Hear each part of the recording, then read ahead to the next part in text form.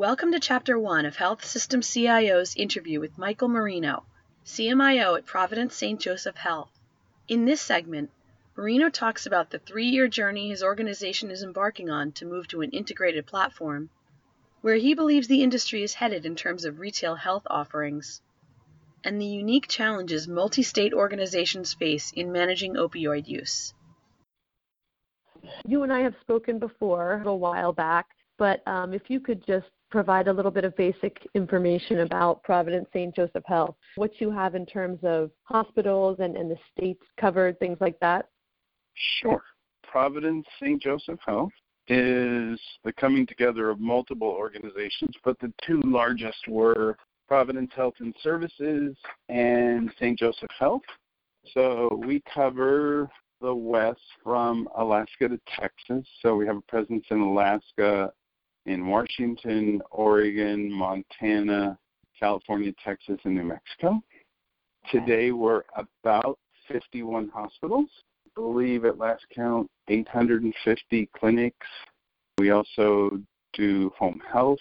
We have some housing for the indigent or homeless and 2 educational programs at high school in Southern California and a university actually in Montana. Okay. So over this large system, is there one EHR in place or are there multiple ones at this point? Great question. So today we have 3 versions of Epic. And the reason I say today, because if we were having this conversation next year, we would have 1 version of Epic. Okay. So we're migrating the people who currently use Epic to 1 version. So we'll start the work in 19 and actually do the go-lives in 2020. The St. Joe's legacy organizations use Meditech on the inpatient and Allscripts on the outpatient. But the goal by late 2021 is to have everybody on 1 version of Epic. Okay. So obviously, absolutely enormous undertaking there. And I would imagine that part of what you're doing now is getting like the planning together for that. Yeah, that is the main thrust of what we're doing, at least on the application side of the IT department. But, you can't let everything else slide either. Right, of course. Where would you say you are in the process right now as far as planning? Is it kind of like early stages or what's really the big focus right now with that? Yeah, so the big focus of that 3-year journey is getting to the single version of Epic for the Epic customers today. Mm-hmm. So lots of planning over the last year. Actually, the build is done. The first go-live is in April, but the build's already completed. So we're moving into UAT soon, and at the same time we're doing readiness. So as we brought 3 versions together at Epic, we started with the base Providence version because the most people were on it, but we're making multiple changes. So we're getting ready for the education, mapping out the hospitals, heat maps, who needs help, who won't need help no matter what you do to the EHR, because there's always those kind of people. Right. Okay. And you said the first go live is scheduled for April. And yes. Which organization is that, or which facility? So we are moving the Providence Legacy folks first to the new version because it's the least impactful for them. And then we'll move the people who are in the Swedish system today, which is 5 hospitals and their associated clinics, basically in the Seattle Metroplex. And then the last version of Epic that we need to move off is Cadillac, which is in Southeast Washington. In the Tri-Cities area. Okay. And looking at things like workflow, when the first go-live happens, as far as the Providence Legacy folks, I would imagine there are some plans or some talk about being able to take those lessons learned and make changes as needed for going forward. Always, yeah. So best laid plans in the EMR. I think it's going to work. It worked when you were working with the focus groups, but when you scale it, occasionally things don't make as much sense to 1,000 people as they did to 10 people. Right, sure. Can you talk about some of the processes that are in place for that as far as making the decisions about what needs to be changed? And I can imagine that is something that gets very complex, especially with a system of this size. Yeah, we have a very evolved, intricate governance structure. So we have an institute model where we have people clustered together by specialties that make high-level decisions.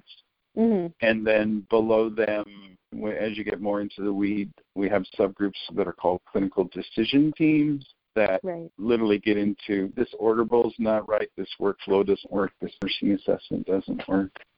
Okay. So as you had said before, obviously while all of this is going on, you have to keep up with everything else. And what would you say are some of the other really important areas where you're focused right now? Yeah, I think getting aligned with the business. So we just talked about kind of the larger footprint of Providence St. Joseph Health, but at the same time, we're trying to evolve to stay consistent with the market. So there was some recent business line change. There's an acute care division and a physician enterprise division, a retail division, a home health division, so supporting them as they move forward. So a lot of work in the express care space. So, quick visit and more telehealth, both B2B telehealth, a hospital reaching out to another caregiver for specialty care like stroke care, psychiatry, or the same thing from a telehealth standpoint for patients to providers. You need a quick visit with your doctor. You need a quick visit with any doctor. A lot of our doctors are embracing telehealth for follow-up visits. Yeah, I wanted to ask about that because when you speak to different people around the country, there's a lot of different answers. But what are you seeing as far as traction? You said that it is something that's being embraced more, at least for follow-up care and things like that. Yeah, I think the interesting thing is if you'd had that conversation with anybody in healthcare 3 years ago, everybody said everything's going to go mobile. Right. And I think the reality, and I've used this analogy to try to explain it to people, I think multiple access points like we have in other aspects of our lives, if you ask people if they're still retail banks, some people will tell you no. But if you go into any retail bank, they're everywhere. I mean, Chase is building new buildings all over the U.S. They're packed. I mean, you have to wait in line just like you waited in line 20 years ago. So I think we'll see the same thing in healthcare. So there are going to be people who want a retail experience. They want to go into Walgreens and go to an express care clinic, especially younger people. When we were having this conversation strategically, people are like, we need to capture the young people. And I said, I use myself as an example. Between 20 and 30 in college till about the middle of medical school, I can count on one hand the number of times I saw a clinician. And two of those were because I had to check a box for college. You don't have money. I mean, we have better insurance now than we did when I was in my 20s. But so people just don't go. But something like express care or a quick video visit, because people are so attached to their phone. So instead of it becoming the disruptive shift, I see it as additive. Yeah. And I think when you focus on it like that versus, some people get very enamored, hey, we can move everything virtually. Not going to happen. Yeah. Yeah, I think that's a more realistic viewpoint, especially considering who the patient populations are. It's a lot of people who are all about the phones, but then it's a lot of people who are not. So it seems to make sense to me. Yeah, but I think if you want to contain your patient population, you're going to have to be able to provide those different venues. So I think that's at least where we're changing strategically. It's like one isn't going to take over, but if we want people to be bonded to us, we want continuity of care as people transition through their lives, we need to be in all this spaces. I wanted to talk about the opioid epidemic, and obviously it's something that's gaining a lot of attention now, which is a good thing, but a lot of challenges as far as physicians being able to access all of the information they need about a given patient. So wanted to talk about what you guys are doing there and how to kind of give physicians better access to the information that they need at the point of care.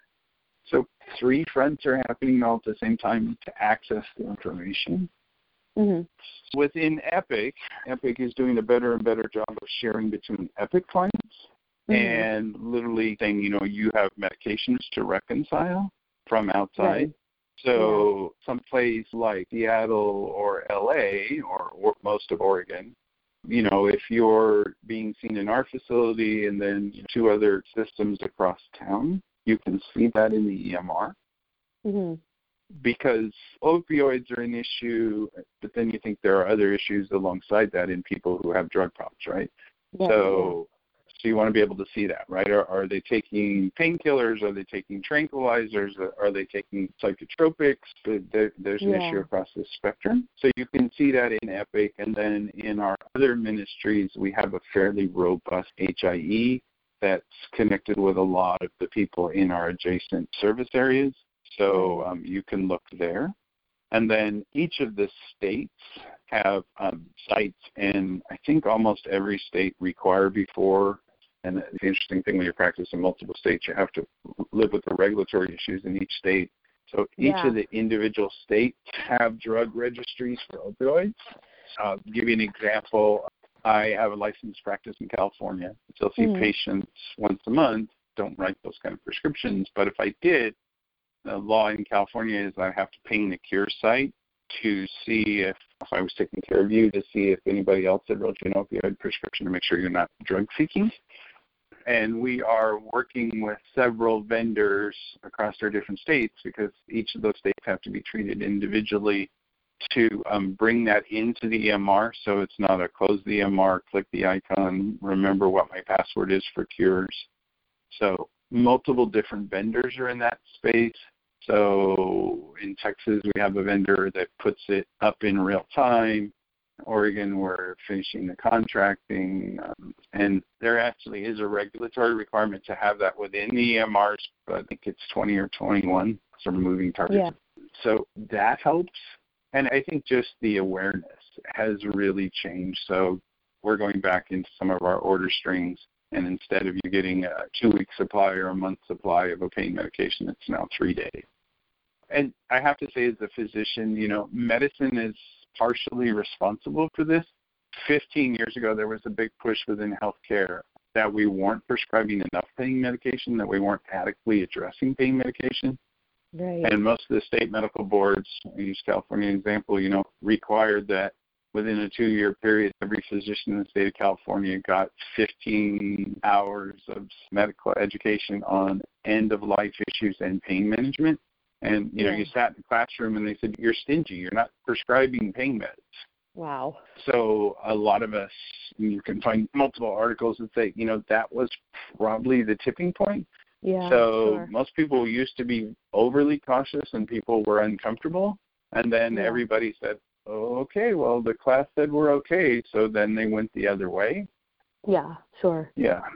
And imagine that from the physician, a lot of it comes back also to managing expectations for patients as far as pain. And I had heard somebody speak about this and say that there can't be an expectation to the patients and families that they're not going to have pain after procedures.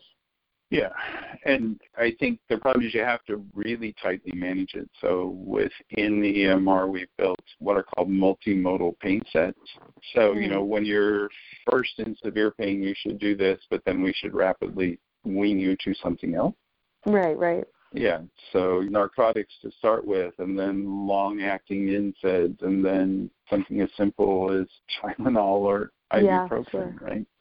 But you got to be on top of it. And I think what we didn't realize as a healthcare industry or the medical side of things is when you loosen that up and you hit more and more people with opioids than the people who biology is susceptible to being addictive, we hit all those people. Yeah.